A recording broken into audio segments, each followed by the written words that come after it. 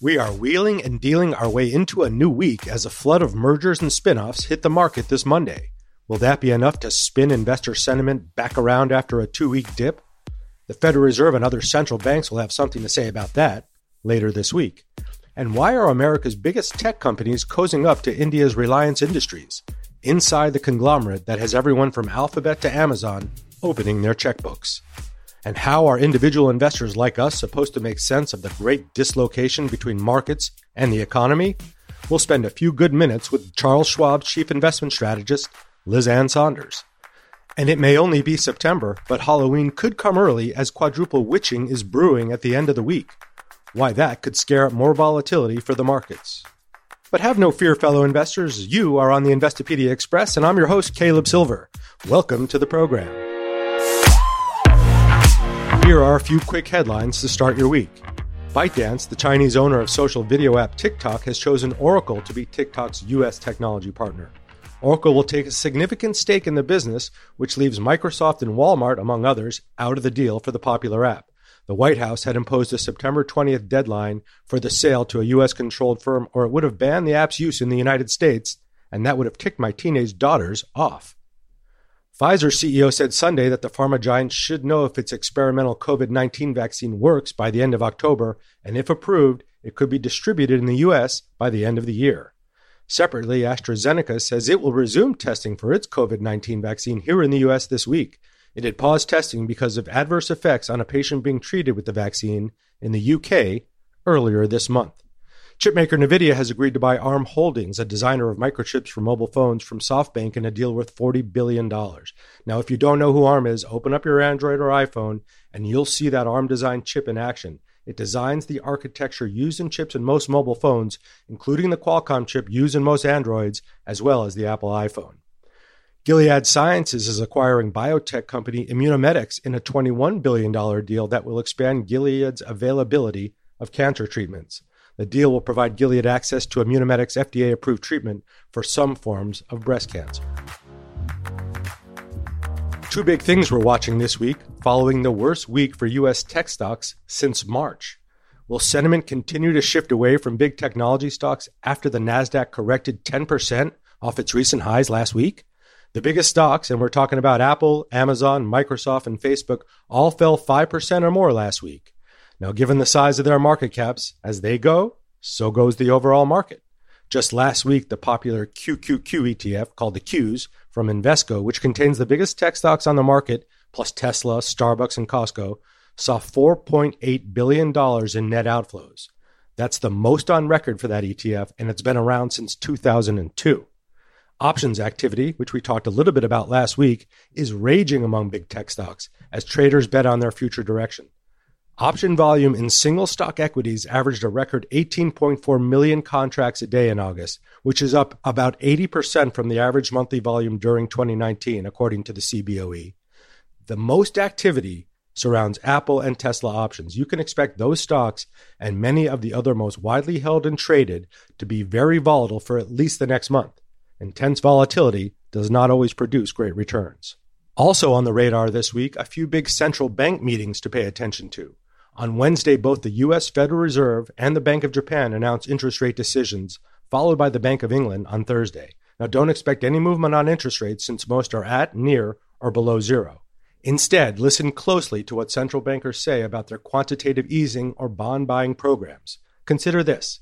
Central banks around the world have spent $1.4 billion an hour buying government and corporate bonds since the pandemic was declared in March. Central banks now own 40% of Japanese bonds and 14% of U.S. treasuries, according to Bank of America. The ECB, the European Central Bank, pledged to continue its bond buying program last week, and this week we'll hear whether the U.S. Federal Reserve plans to continue its $80 billion of monthly bond buying of government and corporate bonds and bond ETFs. If you're still wondering why global equity markets just experienced the shortest bear market in history, look no further than this unprecedented spending by central banks who have propped up stocks by laying the safety net under bonds. Reliance Industries, India's largest public company by market value and its most profitable, has been in the headlines lately as the company's been taking on investments from Alphabet's Google and Facebook for its Geo platform subsidiary.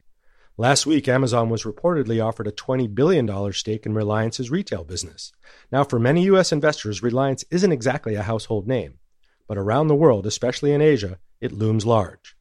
Deb D'Souza, our editor in India and my partner on the Express morning newsletter every day, joins me now to talk about Reliance, the family behind it, and these latest investments from America's tech giants. Deb, welcome to the Express. Hi, happy to be here. Good to have you on the audio version of our newsletter here. Now, Reliance started out as a textile company, much like Warren Buffett's Berkshire Hathaway. It still has a textile business, but it's teeny like Berkshire Hathaway. It's got vast operations. Deb, what are its biggest businesses, and how do people in India interact with it like on a daily basis? Right. I mean, Reliance over here is kind of omnipresent. Most people will interact with it in some way on a daily basis. Their core businesses are really refining oil and gas.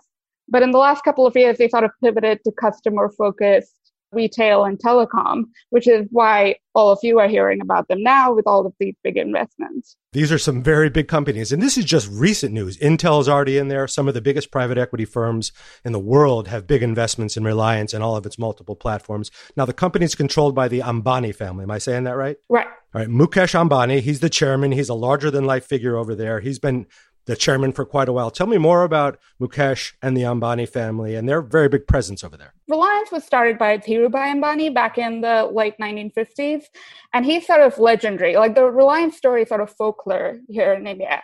He was famous for sort of being able to spot arbitrage opportunities even before Reliance. He caused a coin shortage in Yemen when he realized the silver in the coin was worth more than the currency. And they've been at this for several generations. Now, Jio Platforms, this is the shiny object in Reliance's portfolio. It's got Google's in there. It's got Facebook, among others. What is it that all of these big mega tech companies want with Jio Platforms beyond the 1.3 billion people in India that may be connected to IT services ultimately? Right. So you can't really talk about Jio Platforms before going back to telecom, which is the Jio carrier, which is the biggest in India right now. It really won over customers with very low prices, almost free data for a long time. And Jio Platforms is this ecosystem of apps. So you have apps where you can read the news, there's Jio Meet, sort of like what Zoom looks like.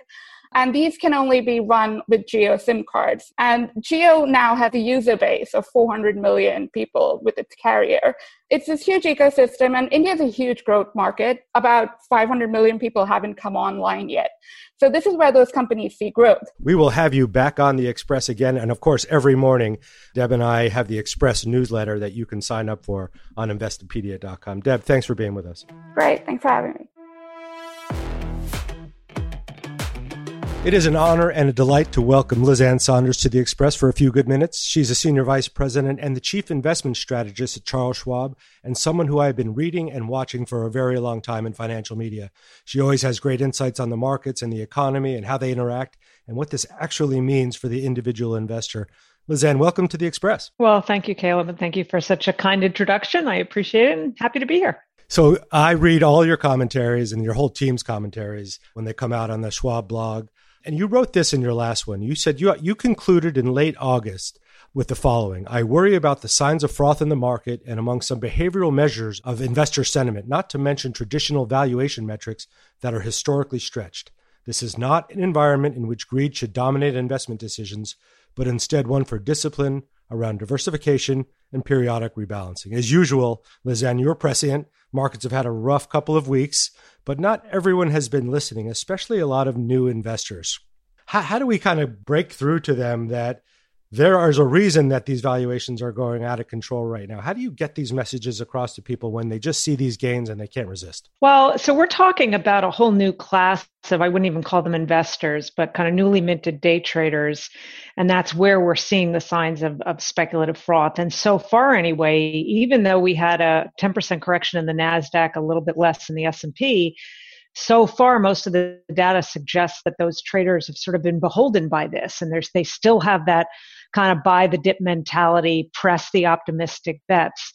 Sadly, they may take something more severe in the market to not remind these traders, because in many cases, this is not a reminder, this is a new experience, to get them to realize that there is a downside here. We haven't quite seen it, but it may take a little bit more pain. The good news is that although we're seeing that speculative froth in pockets of the market, in the options market, by that sort of cohort of traders, we're not seeing that same kind of speculative froth and excess across sentiment indicators. So that's maybe something that's different versus, say, circa 99, 2000. And in fact, one area where longer term investors and maybe not newly minted traders tend to sort of traffic, for lack of a better word, is in mutual funds and ETFs. And we've actually had 12 weeks in a row of withdrawals. So that's in stark contrast, obviously, to what we're seeing by some of these day traders. And quite frankly, the buy the dip mentality has been right. They've been rewarded. So there's a basis for their desire and willingness to kind of press the bets. That doesn't mean there might not be a reckoning at some point, though. Sure. We went from record high in the prior week to a 10% correction in the NASDAQ to back up. So we're in a period of volatility, and you are absolutely right about that. You mentioned that there's been outflows by institutional investors in the past 12 weeks. There's been outflows even before. Yeah, but even in individual investors, not inclusive of the newly minted day trader crowd. And institutional investors too, if you look at long-term mutual funds, equity mutual funds, and ETFs. So the market keeps rising. And what I try to explain to people, but don't do as good a job as you and your team, is that it's about 10 or 11 stocks that are driving the market higher because their market caps are so heavy, because so many people have piled into them. That's why your markets are record highs, not because it's this broad-based recovery in equity markets that is driven in part by the economic news, which is something I would love to ask you about. We can say this a million times, and I've heard you say it. I've said it a million times. The economy and the stock market, not the same thing. Sometimes they do walk hand in hand and are reflections of one another. Not at this point in time. That said, how can we continue to see record highs for equity prices, even though we're maybe in a little bit of a choppy period, while the economy is so distressed? Here's what's interesting, and you mentioned this at the start of that question. The market is historically incredibly narrow. So at the recent highs, I don't know exactly the day, but because we had a couple of days where you're hitting new highs, on a year-to-date basis, the top 5 largest names in cap terms in the S&P were up 48%. The other 495 names were down 2%. So yes, those names making up almost 25% of the index are powerful enough to drive the indexes to all-time highs. But here's the other side of that story. That actually may reflect to some degree what's going on in the economy. So on the surface, it appears that there's this disconnect with all-time highs and still, an 8.5% unemployment rate and economic data that is choppy at best. But when it's only 5 names, which are arguably not just the survivors in this environment, but the thrivers in this environment, if you just think about how often in the course of a day, especially in the sort of the COVID world, that we're living in the ecosystem of some of those names, the fundamental strength of those names, I think, is kind of in support of what's going on in the economy. A lot of pain and suffering by kind of the masses and a relatively small subset of winners. So just looking under the hood may actually connect the dots between what's going on in the market and going on in the economy. Fascinating. So an income inequality also in capital markets, also happening in the streets of America right now. Absolutely. With rapid unemployment, and worse for people of lower incomes. And that's the sad thing about this pandemic, is it's exacerbating. There's such a disproportionate impact economically on whether it's, minorities or lower income, their ability to still sort of function, and how do they keep their kids educated, all of those issues. Sadly, those problems are being exacerbated by this. They were already appearing, but this really blew them wide open, as many people have said. We survey our readers. We've been surveying them throughout the crisis about what they're doing with their money, their sentiment, their anxiety, where they're buying, what they're selling, their bullishness, their bearishness. Our most recent survey, which we wrapped a couple of weeks ago, their main concern, Lizanne, was the election, which is something that I did not expect from our U.S. audience, even though they're very aware. But they thought that would be the biggest factor impacting returns, and they do expect returns to be lower going forward for the next few months.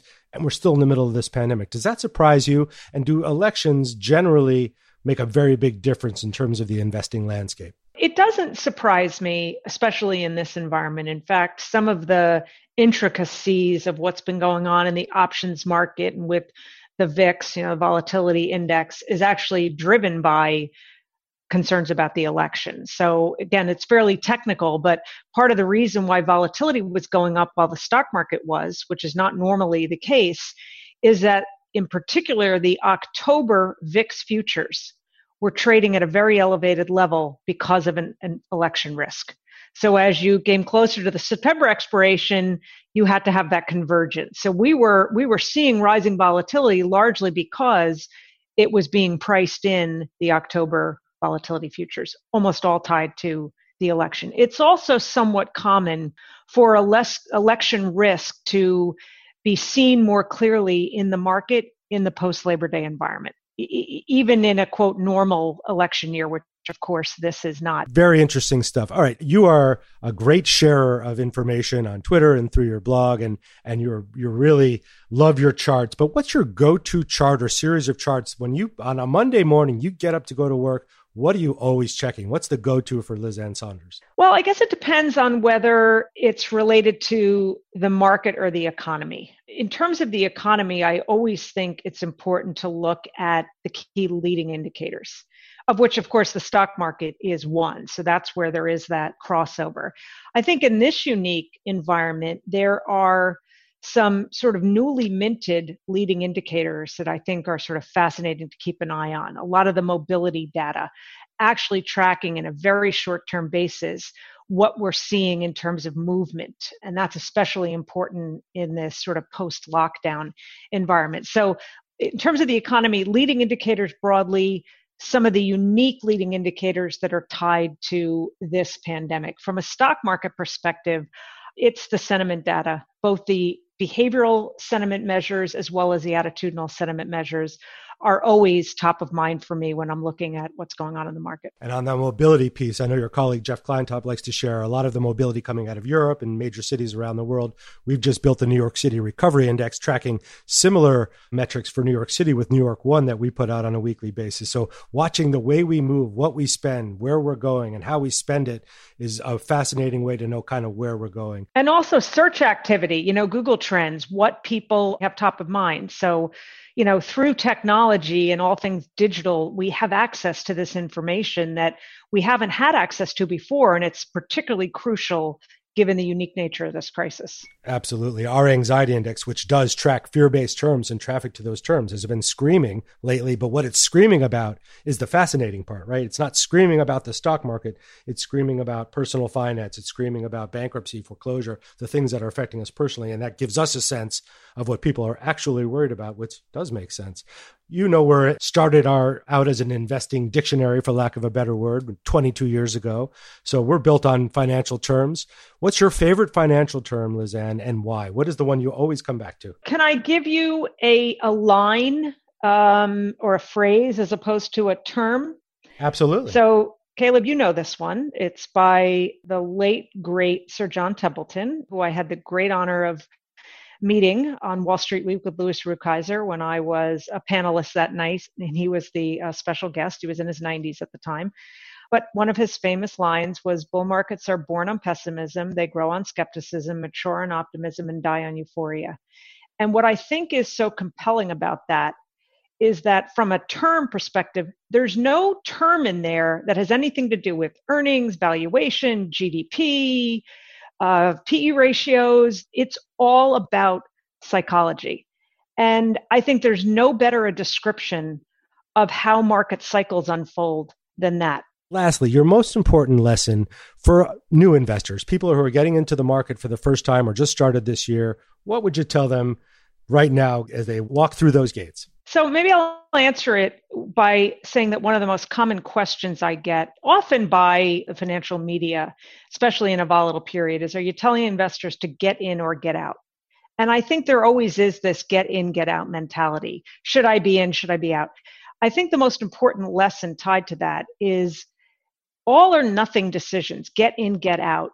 That's not investing. That's gambling on moments in time. And investing should never be about gambling on moments in time. Investing should always be a process over time. And the most successful investors in history viewed it as a process over time, not as a function of a moment in time. And I think if you have that mentality and don't think of investing as when do I get in, when do I get out, you're almost guaranteed on a path of greater success than trying to time the market, especially in all or nothing terms. Liz Ann Saunders, the Chief Investment Strategist at Charles Schwab. We really appreciate you being on The Express and wish you well. Thank you so much. Well, thank you so much. I enjoyed it. It's time for Terminology, when we get to explain a financial term or definition that is likely to be in the headlines this week. And this week's term can be downright terrifying. Coming up on Friday, a rare quadruple witching day. Now, quadruple witching refers to a date on which stock index futures, stock index options, stock options, and single stock futures expire simultaneously. While stock option contracts and index options expire on the third Friday of every month, all four asset classes expire simultaneously on the third Friday of March, June, September, and December. That means this Friday, folks. Quadruple witching days usually see heavy trading volume, in part due to the offsetting of these existing futures and options contracts that are profitable. Options traders that have made money betting on the future direction of a security get out of their positions when those options expire on the third Friday of every month. Now, since we also have stock index options and single stock futures also expiring on a quadruple witching day like the one coming up this Friday, there will be even more activity. As we mentioned earlier, options activity was 80% higher in August than the same period a year ago. The U.S. stock market is down 5 to 7% since the end of August, as options activity has been sizzling for contracts that expire at the end of October. What comes right after the end of October? Oh, just the U.S. elections. So brace yourselves for more volatility ahead, folks, and beware the witches this Friday. Hey folks, we're opening up our terminology segment to all of our listeners. If you have a term or concept you want explained on the show, email us at theexpress@investopedia.com or message us on Twitter or Instagram, and we'll do it on a future episode. Thanks for joining us this week on The Express. We appreciate your comments, your feedback, and your ratings. Please keep them coming. Stay smart, stay healthy, and keep your balance this week. I'm Caleb Silver, and we'll talk again soon.